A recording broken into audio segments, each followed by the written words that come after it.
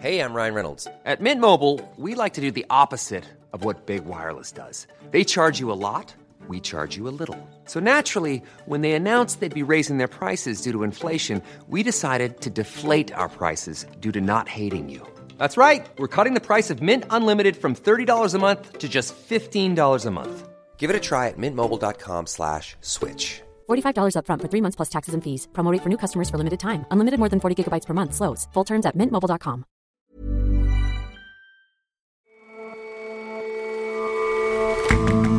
Hello and welcome to The Intelligence from The Economist. I'm your host, Jason Palmer. Every weekday, we provide a fresh perspective on the events shaping your world. Good grades just aren't enough anymore in the grand rat race of education.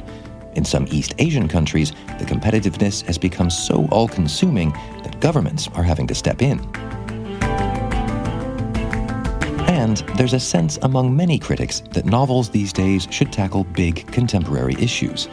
Our culture editor considers Sally Rooney's latest work finding great fiction in a narrower focus on the timeless topics of love and growing up.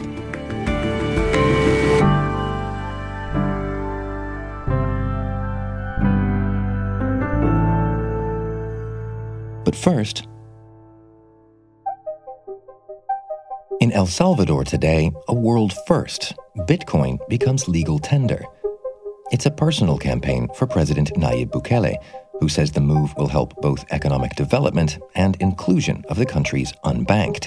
This will generate jobs and help provide financial inclusion to thousands outside the formal economy. That will take some convincing. Both the World Bank and the IMF have warned against the move, worrying about economic stability and the cryptocurrency's notorious environmental costs. Many Salvadorans aren't keen either and have protested against the policy. And when Nelson Rauda, who writes about El Salvador for The Economist, went out in the capital, San Salvador, he found plenty of people who simply weren't ready. Yo por el momento no lo voy a utilizar porque no lo puedo usar, porque no tengo información. Store owner Carolina Zavala said she wasn't preparing for what's being called B-Day because she doesn't understand it. She reckons she'll eventually catch up, as she did 20 years ago, when the country made the US dollar the official currency. Pero me imagino que más adelante se va a tener como el dólar, que no lo estábamos esperando, y al final se tuvo que aceptar. Some, though, are embracing the change. Yo lo puse hace 6 meses, pero yo por In the town of Antigua Cuscatlán, just outside San Salvador, a store run by Adela Avendaño has been taking Bitcoin for months, selling mostly to foreigners. So she walked Nelson through a purchase. Como usted es el que me va a enviar, vale $3, le pone ahí $3. Ahí está. The Economist's Wall Street correspondent, Alice Fullwood, says it's a bold experiment from a millennial leader with a growing reputation, both good and bad, for shaking things up. 3 months ago, the president of El Salvador, Nayib Bukele, announced at a Bitcoin conference in Miami that El Salvador was in the process of writing a law that would mean that Bitcoin was accepted as legal tender. We didn't take care of the beautiful idea that we create our own future, that we as humanity can do almost anything that we imagine. I believe Bitcoin could be one of these ideas. That is why next week, I will send to Congress a bill that will make Bitcoin a legal tender in El Salvador. Since then, there has just been a whirlwind of activity. That law was written and passed just 3 days later by the legislature in El Salvador, and it's a pretty stringent law. It says not only is Bitcoin legal tender and is accepted for taxes and in settlement of debts, but also the law is going to make businesses in El Salvador accept Bitcoin as payment for goods or services. So why has El Salvador decided to do this, to make Bitcoin legal tender? The president has put forward a few reasons why he thinks that adopting Bitcoin as legal tender might be a good move for El Salvador. First, it could help the country win foreign investment. It might sort of lure in deep-pocketed crypto investors. He's also argued that it might reduce transaction costs broadly in El Salvador's financial economy. So, for instance, there is a diaspora of around 2 million Salvadorans who live overseas, and they send remittances back to El Salvador worth about 20% of GDP each year. And the current way that they do that, using cross-border bank transfers, are slow and expensive. moving Bitcoin from wallet to wallet could reduce the costs of those transactions. And lastly, a lot of Salvadorans are sort of not financially included. Very few of them have bank accounts. Many of them are very poor and sort of can't afford traditional financial services. So there is an argument that Bitcoin and cryptocurrency adoption might help make those things easier. Easier for those who can get their heads around it, I guess. How does this actually work in practice? In order to use Bitcoin as their method of payment, Salvadorans will have to download a digital wallet. The El Salvadorian government has created its own. It's called Chivo, which is slang for cool. And if you download that, you'll get $30 worth of free Bitcoin to encourage people to use it if you download it sort of soon. That will be an online app on your phone, and then you need to fund that with Bitcoin. And there are a couple of ways you can do that. Either you can use sort of one of the big cryptocurrency exchanges, or they've rolled out about 200 Bitcoin cash machines across the country. And basically, you can go up to one of these machines and you can deposit dollars into it. And then you either key in the address for your Bitcoin wallet, or you sort of scan a QR code. And that will sort of upload those dollars, convert them into Bitcoin and put them in your wallet. And you can then use those Bitcoins at businesses to carry out transactions. And so is everybody on board with this move? There is quite a lot of opposition to the adoption of Bitcoin. So for locals who might have to use it, many of them are fearful of its volatility. A lot of them don't really understand what it is or why they would want to use it. And if you zoom out to the bigger picture, El Salvador seems to be becoming sort of increasingly undemocratic and authoritarian. And some critics say that this sort of measure is a distraction from all of these sort of more nefarious things that are going on. For instance, the president has sacked sort of many of the senior judges in El Salvador, and he's now got the highest court to approve him running for a second term as El Salvador's president, which is technically unconstitutional. And all of this has led to some instability in the country. So there have been recent protests in the capital city, San Salvador, which have demonstrated a sort of lack of confidence among citizens, many of whom are unfamiliar with Bitcoin and sort of don't really want to use it. And in any case, it's a grand financial experiment here. How has the rest of the financial world viewed it? The response from the international community, with the exception of the sort of crypto crowd, has been quite sceptical and in general opposed. Both the World Bank and the IMF are opposed. The World Bank refused to help the president roll out the scheme, saying that it sort of risked macro instability. It sort of potentially would increase the risk of the sort of black economy growing because, you know, Bitcoin is sort of less easy to trace than sort of traditional financial payments. The IMF is also opposed for the same reasons. It sort of says that it's you know, not transparent, it's volatile, it risks macro instability, etc. Moody's, the sort of big ratings agency, has also downgraded El Salvador's debt rating, mainly on the basis of this sort of law introducing this new element of volatility into tax revenues. So what's your view? In the big picture, do you think this will work? I mean, in the short term, it seems as though sort of most businesses really just aren't ready for this. And so I imagine people might try to use it and they might be frustrated in those attempts. But as people become more accustomed to it, it may be more widely accepted. Most of the businesses on the ground who are readying themselves to accept it say that if they do that, they're not going to start using it as what people call the unit of account. So they might be willing to accept payment in Bitcoin and then immediately convert it back into dollars. So the question of will this experiment be a success in terms of will you be able to go and pay for things in Bitcoin in El Salvador, I think you probably will over time, even if it's a bit more difficult in the beginning. The grand question of whether this will ultimately be a success on any of the sort of big metrics that you might care about. Does the grey economy boom? Does it help reduce remittance costs? Does it help lure in foreign investment? I mean, you're obviously not going to have any sense of whether or not it's been a success on any of those questions for quite some time. Thanks very much for joining us, Alice. Thank you, Jason.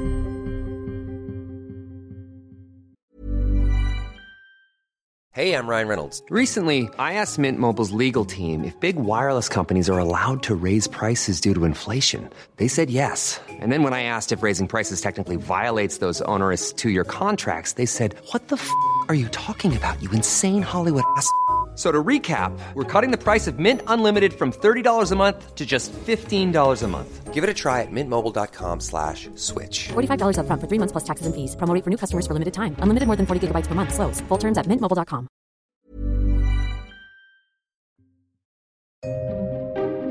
Parents just want what's best for their children and will go to some lengths to get it. In some countries, that's led to a cycle of ever-increasing educational one-upmanship. All that after-school tutoring, those extracurricular activities, they dominate the lives of parents and children.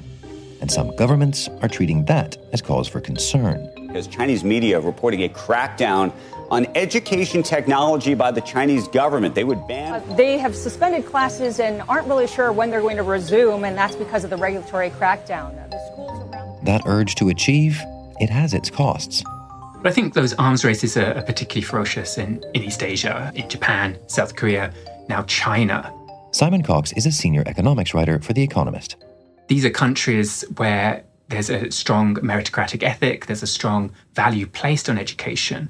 There's also a high-stakes testing that takes place across the whole country, in particular the tests that determine what universities you get into. And so given that, there's a tremendous demand for attempts to get ahead educationally. And as a result, there's this whole shadow education industry, as it's called, private tutors, online technological companies offering tutoring. By one estimate, in China's cities, pupils spend over 10 hours a week on this kind of after-school tuition. This is tremendously stressful, it's costly, and it's attracted the ire of China's government and South Korea's government, and they've all been trying to limit this kind of shadow education industry.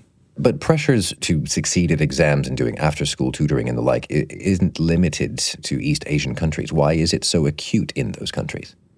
People often look at the structure of the education system, these high-stakes exams, but I think it's deeper than that, actually. I think in countries like South Korea and China, there's quite a narrow definition of success. There are quite a limited number of secure, good, prestigious careers. In slightly more egalitarian societies, you think in particular of parts of Western Europe, it seems like there are more ways to be successful, and there are probably lower stakes to failure as well. So I think the narrow definition of success and the particular fear of failure does add an extra level of severity to this arms race in East Asia. How to limit it, though, when people are so deeply engaged in these kinds of arms races?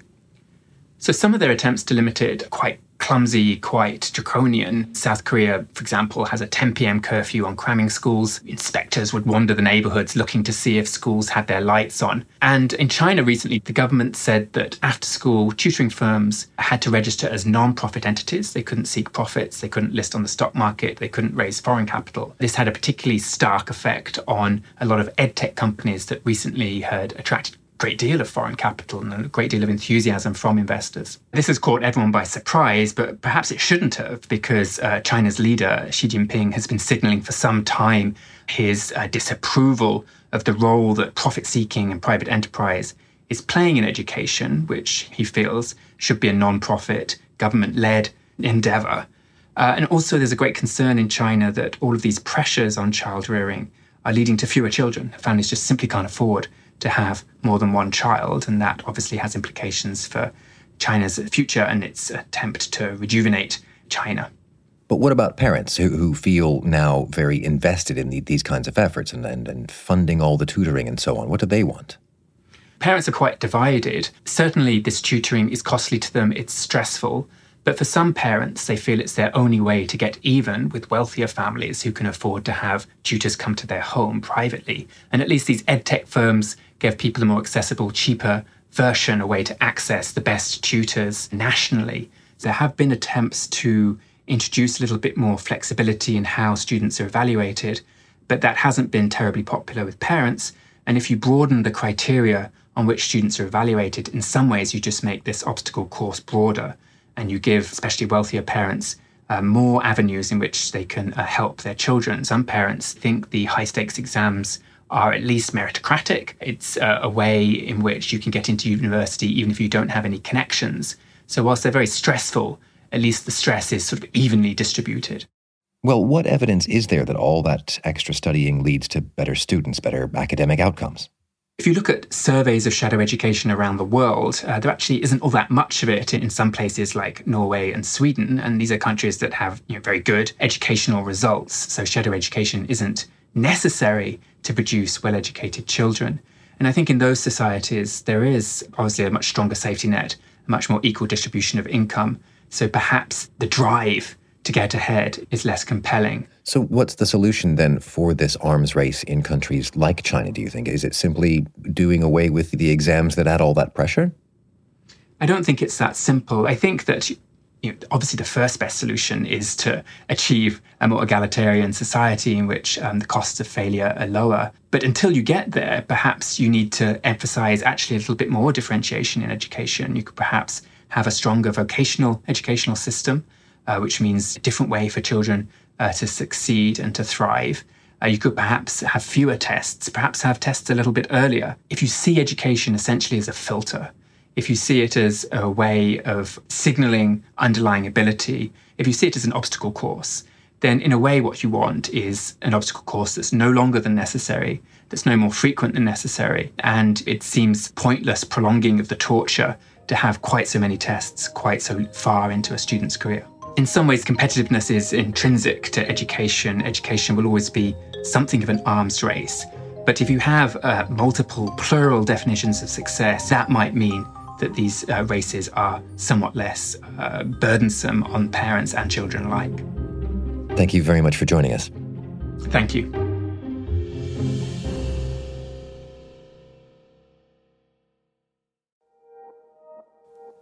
Today, the third novel by Sally Rooney, called Beautiful World, Where Are You?, is released in Britain and America. Her first, Conversations with Friends, caught critics' attention, and the television adaptation of the second, Normal People, was the BBC's most streamed series of 2020. You were saying the other day that you like me. By the photocopier, you said it. It followed the relationship of Connell and Marianne, from their days in school to time in university and adulthood. It'd be awkward in school if something happened with us. No one would have to know. Ms. Rooney is often referred to as the first great millennial author, and her third book is prompting big questions about what counts in this millennium as serious fiction. Sally Rooney is a great bard of 21st century relationships. Andrew Miller is The Economist's culture editor and author of our new column, Backstory. She writes about young people at school and university and in the years thereafter. She writes about friendship and romance and the slightly kind of hazy boundary between the two, people coming of age and negotiating the slightly daunting adult world. Her characters spend a lot of time navel-gazing, in other words, and indeed gazing at each other's navels. And in this respect, it's kind of at odds with a lot of successful, prize-winning, anyway, contemporary literary fiction. How so? At odds in what way? These days, a lot of serious authors, or at least authors who want to be taken seriously, tend to write about big picture issues, political issues, whether it's climate change or civil wars or immigration. And I think recently the novel has taken this political turn where authors feel obliged, partly because of the information universe today we all live in, where we now have CNN and the internet and you can't turn off what's happening in the world. And so the inclination is to let it into the fiction, because not doing so can seem like a moral failure on the part of either the characters or the author or both. And politics does intrude in Sally Rooney's books. I mean, she is herself an avowed Marxist, and her characters do talk about politics and class features and money. But she's above all a domestic writer. She writes about feelings and relationships. So why do you think Ms. Rooney chooses to buck the trend then? I don't know if it's a choice exactly, in the sense that I think all authors can only write, the novels they can write. But I think it's fair to say that Ms. Rooney herself has some qualms about the kind of fiction that she writes. And actually, in this latest novel, Ms. Rooney's characters voice some of these opinions themselves. One of them is a novelist who, in her biography, resembles the author of the novel. And she and her best friend debate the value of fiction and whether fiction really has much purpose in the 21st century. And, she says at one point, do the protagonists break up or stay together? In this world, what does it matter? And that's obviously a startling sentiment to encounter in a novel, which is about, whether the protagonists are going to break up or stay together. And what's your view on that question, on whether it matters? I think partly these criticisms of Sally Rooney's fiction as being parochial and narrow are a misunderstanding and misrepresentation of what the English novel is and always has been.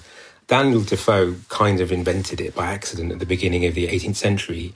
And in contrast to epic poetry and previous literary forms that dwelled on the fate of nations, the founding of cities and grand heroes. This was an art form that was populated by ordinary, recognisable people. And ordinary people have often made for the best fiction in English. And so the author Sally Rooney most reminds me of is Jane Austen, who similarly builds her plots around young people in their 20s, falling in love and miscommunication and will they, won't they. And Sally Rooney's books are very reminiscent of that, only it has to be said with lots and lots of extra sex. And so aside from these grand questions, you think her fiction meets that criterion of great fiction? My own personal view is that she doesn't need to worry about this, the author. Every work of art should be judged on, what it is and what it's trying to do, and not on what it isn't. I mean, there's no point criticising an apple for not being an orange. And her books are these kind of books. They could address huge political questions, although that's very hard for a novel to do without it getting in the way of the story. They can wow you with the electricity of their language or the subtlety of their characterization, and books can be successful and indeed even be great in a wide variety of ways. And I think in their own terms, Sally Rooney's books succeed more even than she herself is willing to acknowledge. Andrew, thank you very much for your time. Thanks for having me, Jason.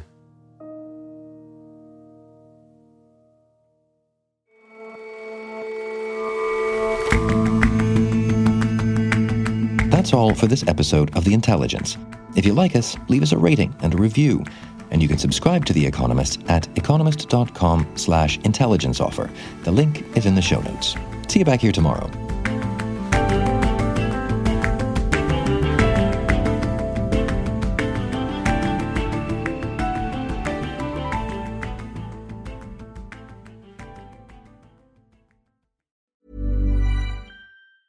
Hi, this is Janice Torres from Yo Quiero Dinero. If you own or operate a business, whether it's a local operation or a global corporation, partnering with Bank of America could be your smartest move. By teaming with Bank of America, you'll enjoy exclusive digital tools, award-winning insights, and business solutions so powerful, you'll make every move matter. Position your business to capitalize on opportunity in a moment's notice. Visit bankofamerica.com/bankingforbusiness to learn more. What would you like the power to do? Bank of America, N.A., copyright 2024.